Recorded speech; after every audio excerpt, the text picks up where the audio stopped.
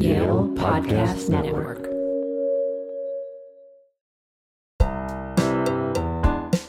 Welcome to Chewing the Fat, the Yale Sustainable Food Program's podcast that looks at the big, complicated world of food and agriculture. I'm Erwin Lee, your podcast host. Today's episode features China's food system. China feeds 20% of the global population on only 7% of the world's farmlands. Yet between historic urban migrations and industrial pollution of soil, rural areas are increasingly challenged in their ability to produce enough food. Chinese consumption is also changing. In 1975, China consumed 7 million tons of meat, but by 2016, it was 75 million tons. That's more than a tenfold increase. The central government has responded by intensifying agricultural operations, importing 70% of the world's soybeans, and acquiring agricultural-based assets abroad. How is a country that large supposed to sustainably feed itself, let alone at all? Joining us on this episode to chat about these challenges is Wanqing Zhou, associate at environmental think tank Brighter Green, where she works on research and systems change. In the summer of 2014, Wanqing toured multiple cities in China to share Brighter Green's documentary film, What's for Dinner, with Chinese and international audiences. Since then, she's helped Brighter Green expand its work in China, which has recently evolved into the Good Food Fund, a China-based organization dedicated to food-related education and empowerment. Our podcast this week is also collaborative. Kate Logan of Environment China is our co-host. Environment China is a podcast from the Beijing Energy Network that highlights innovative solutions coming forward to address China's unique environmental challenges. Kate gives us an insight rooted in experiences on the ground, so take a listen. Finding an entry point to talking about China's food system can be difficult, so I thought we'd try to start with something tangible and personal. Wanqing, how did you become interested in changing China's food system? I think my interest for the food system started when I first saw What's for Dinner, the documentary, when I was studying in New York City. So that was the first time I was exposed to this problem that nobody has, in my personal experience, nobody has been talking about at all, which is the production and consumption of meat in China. So after I saw the documentary and I got to know the producer of that documentary, which is Brighter Green, and the founder Mia McDonald, and as I learned more about the issue and different impacts that the meat industry is having both inside China and in other parts of the world, then I really couldn't stop but wanting to communicate this with more people and to raise the awareness and encourage people to act in whatever way they can to help make it better. Now, was it at that time that you made certain changes in your own diet, or were you already eating a certain way? I became vegan 3 years before that, although I couldn't really remember how I became vegan. But at that time, I was certainly not aware of a lot of the problems in the system. So after I learned more about the meat industry, and especially after I started working on a small, sustainable organic farm, then I found myself in a position to better communicate this issue with my friends and family and any people who are ready to talk about it. You mentioned that you had watched What's for Dinner, and then you became an important part of spreading the message of the film in China. Can you tell us more about the reception that audiences had to the film and whether they were then beginning to change the way that they eat or thought about food? Of course. So in 2014, I helped organize this screening tour of What's for Dinner in China. And at that time, a lot of the partners who were hosting the event were vegetarian restaurants or organizations that are already pretty well-versed in this concept. So at that time, the audience was very receptive of this message, and a lot of them, after the screening, said that they had been wanting to talk about this for a long time, and this is a good opportunity for them to start having this conversation among themselves and also to the general public. And I think that's a good segue into looking at the bigger picture. I know a lot of our listeners are probably based outside of China. So just in general, what makes a Chinese diet different from most Western diets? And also, how have Chinese diets been changing in recent years? And how does that fit with the role of the documentary? Traditionally, the Chinese diet has been heavily grain-based. So in southern part of China, that is rice. And in northern part of China, the staple food will be wheat. And we'll also have a huge variety of different grains like millet and oats. So traditionally, the Chinese diet is grain-based and with a large variety of vegetables and just a small amount of meat, and usually used as condiments in their food. So that's a huge contrast to what we're seeing here in the United States, where a big piece of meat can be at the center of the plate, which has never been the case in Chinese way of eating.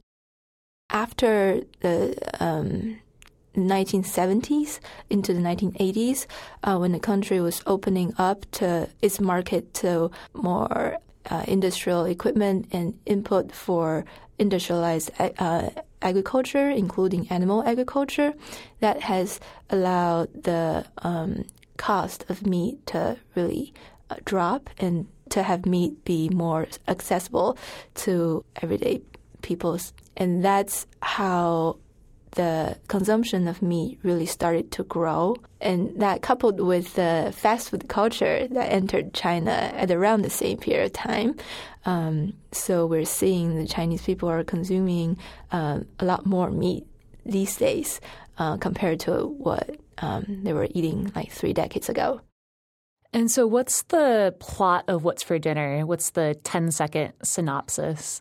It's capturing the impact of this new fast food culture in China on how the younger generation are used to eat, and the impact of the more intensive industrial animal agriculture on the environment and on people's health. It also had voices from smaller producers, like how their businesses are squeezed by larger corporations, as well as voices from animal rights groups.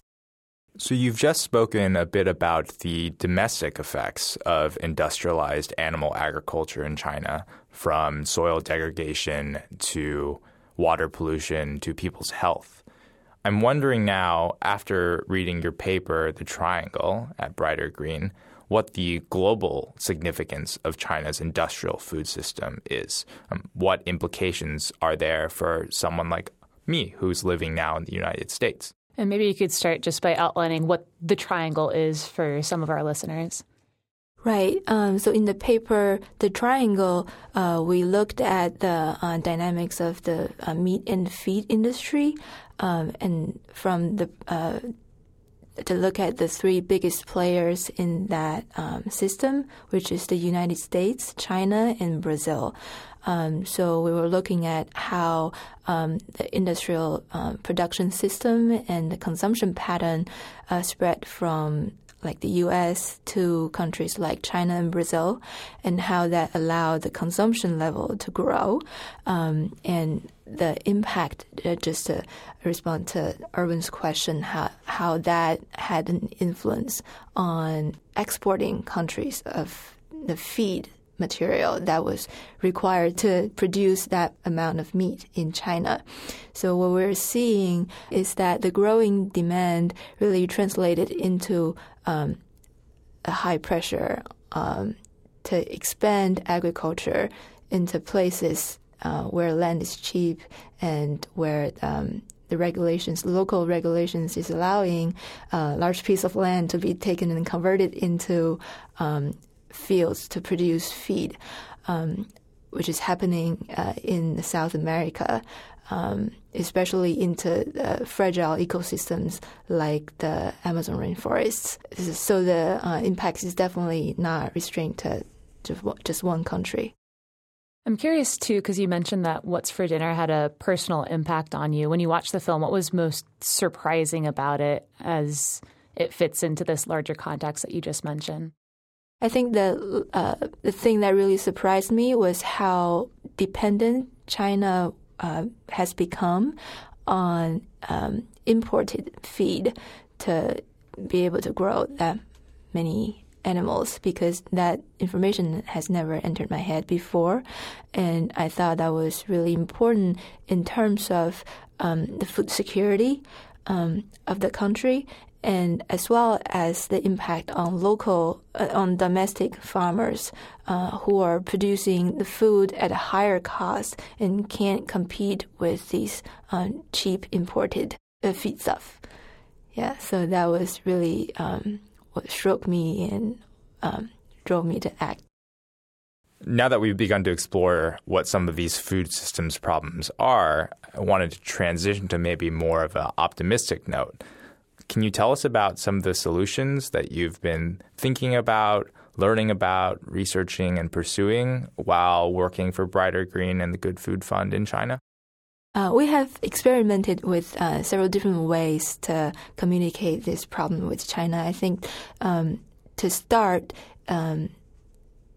it's really important to encourage people to start thinking about this problem at a system level, to consider the impact of their food and where the food is coming from, how that is produced, who produced this food, the environmental, social, and health impacts of producing and consuming those food. That is really the most important thing that we found that we can help to make the change happen.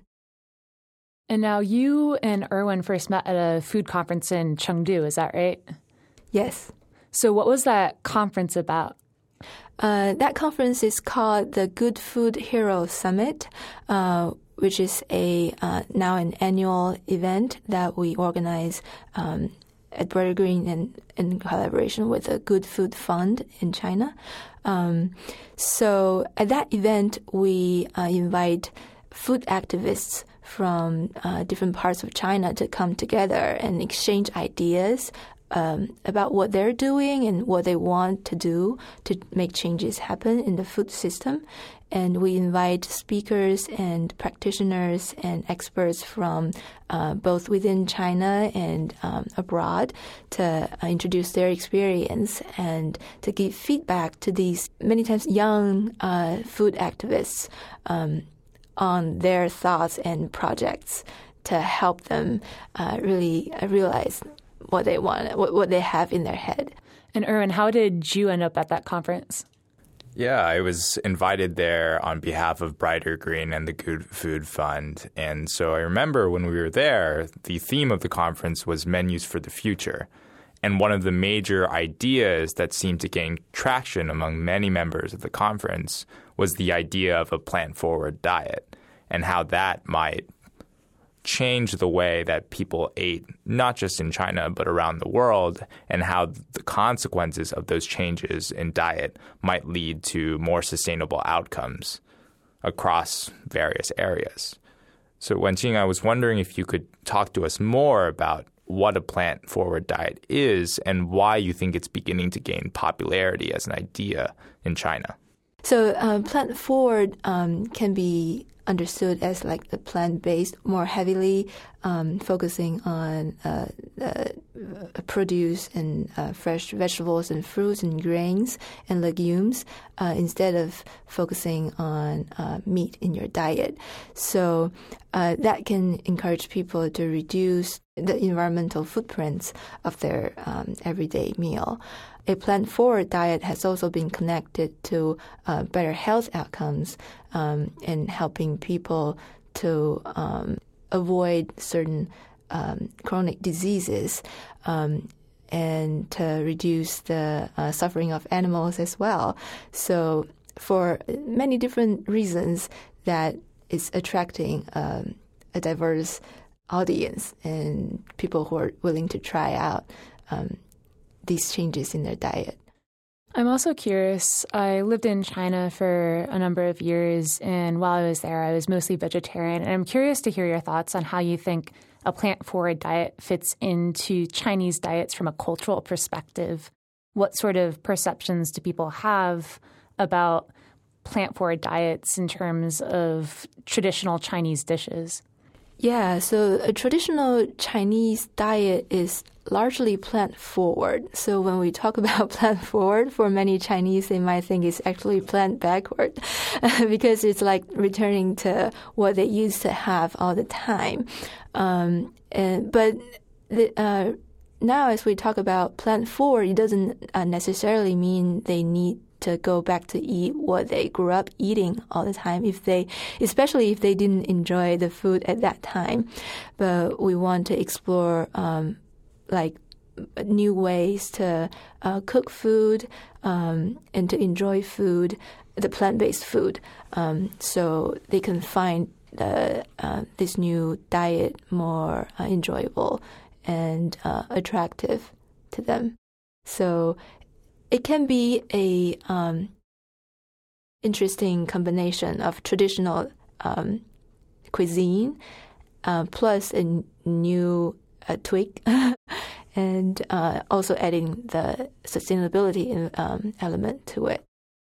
And you've also mentioned before that a number of Buddhist restaurants in China are traditionally vegetarian. I'm curious if there are any challenge in sort of changing the perception from vegetarianism as something related specifically to Buddhism as something that's broader and more accessible. Yes, so we're seeing a growing number of new vegetarian restaurants in China, and a lot of them are really trying hard to avoid being perceived as any religious connection.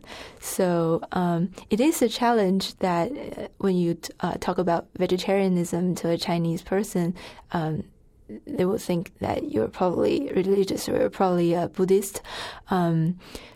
But these days, as people are exposed to so much information that connects meat consumption with the environment and with their health, I think this perception is changing rapidly. So they can look at this meat consumption problem from different angles, especially the younger generations. When we start talking about a plant-forward diet and what it might look like in China, so far we've talked about how urban millennials in China might conceive of it in a trendy or cooler way, separating from previous affiliations of vegetarian cuisine and Buddhism. I'm wondering about this idea of choice. Chinese consumers, for the most part these days, are eating more meat because they can afford to do so. That means that this is something they might feel encouraged by or empowered by. So what difficulties might pushing a plant-forward diet in China look like? So there are several obstacles of promoting this plant-forward concept in China, but it really depends on how you communicate this concept.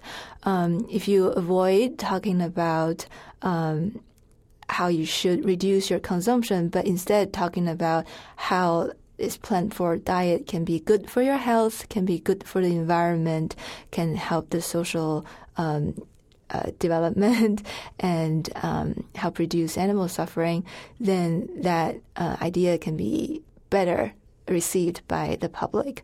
I don't see a economic obstacle there because it's actually not more expensive to eat a plant-forward diet in China because fresh and high-quality produce is very easily is really easy to find, and the real challenge might be to find like really organic and ecologically produced fruits and vegetables, and that would take much more effort.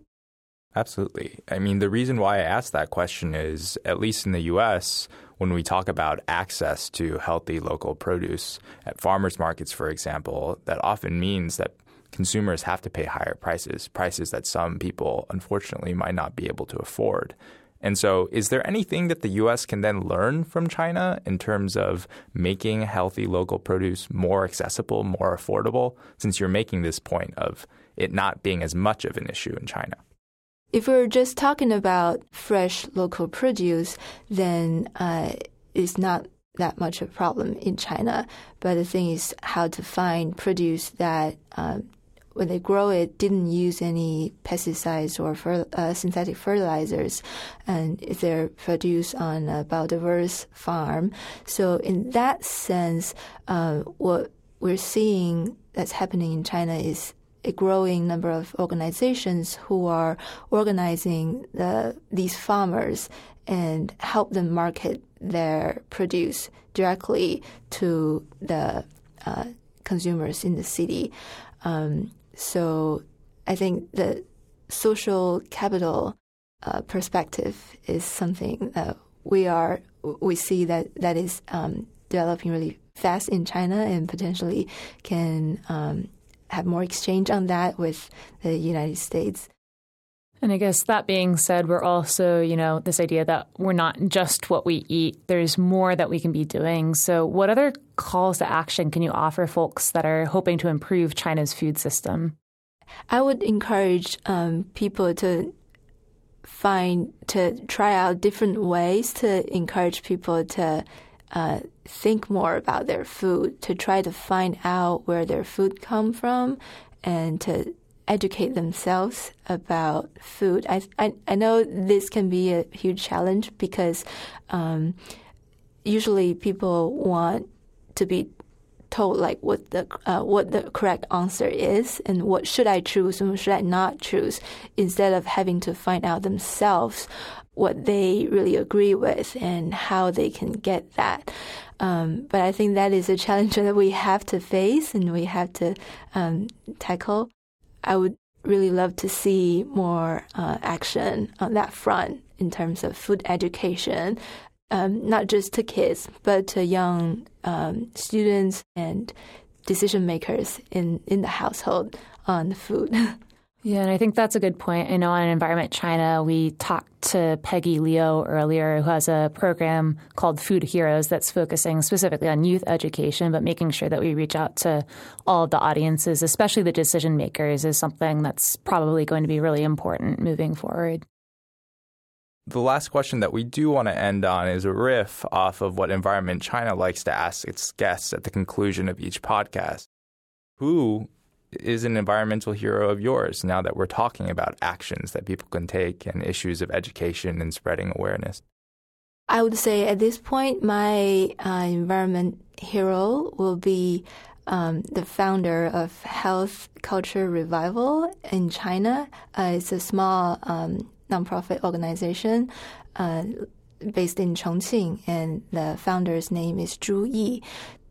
What's really inspiring to me is how she could really walk the talk to make a small-scale, diverse and ecological farm happen, and to really focus on directly connecting the producer with consumers and to facilitate communication between the two groups, and to just show everybody that this lifestyle is viable.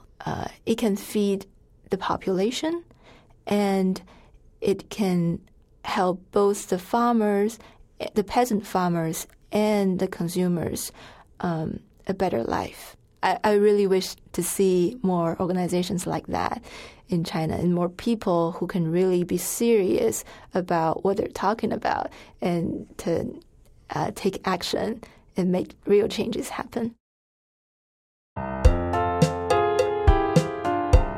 You've been listening to Chewing the Fat, a podcast from the Yale Sustainable Food Program. To learn more about Brighter Green's work, visit brightergreen.org and goodfoodchina.net for the Good Food Fund. Also, be sure to check out Kate's podcast, Environment China, on iTunes, Stitcher, or wherever you get your podcasts. This episode was produced by myself, Ashia Jani, Josh Kimmelman, and Thomas Hagen, with support from Kate Logan and Environment China. Mixing by Ryan McAvoy of the Yale Broadcast Studio. Music by Eddie Joe Antonio and Louis De Felice. Program support by Jacqueline Monod, Jeremy Oldfield, and Mark Bomford. If anything said today gave you something to chew on, leave us a comment or email us at sustainablefood@yale.edu. We're always excited to connect with our audience near and far. For now, wishing you goodbye and good eats.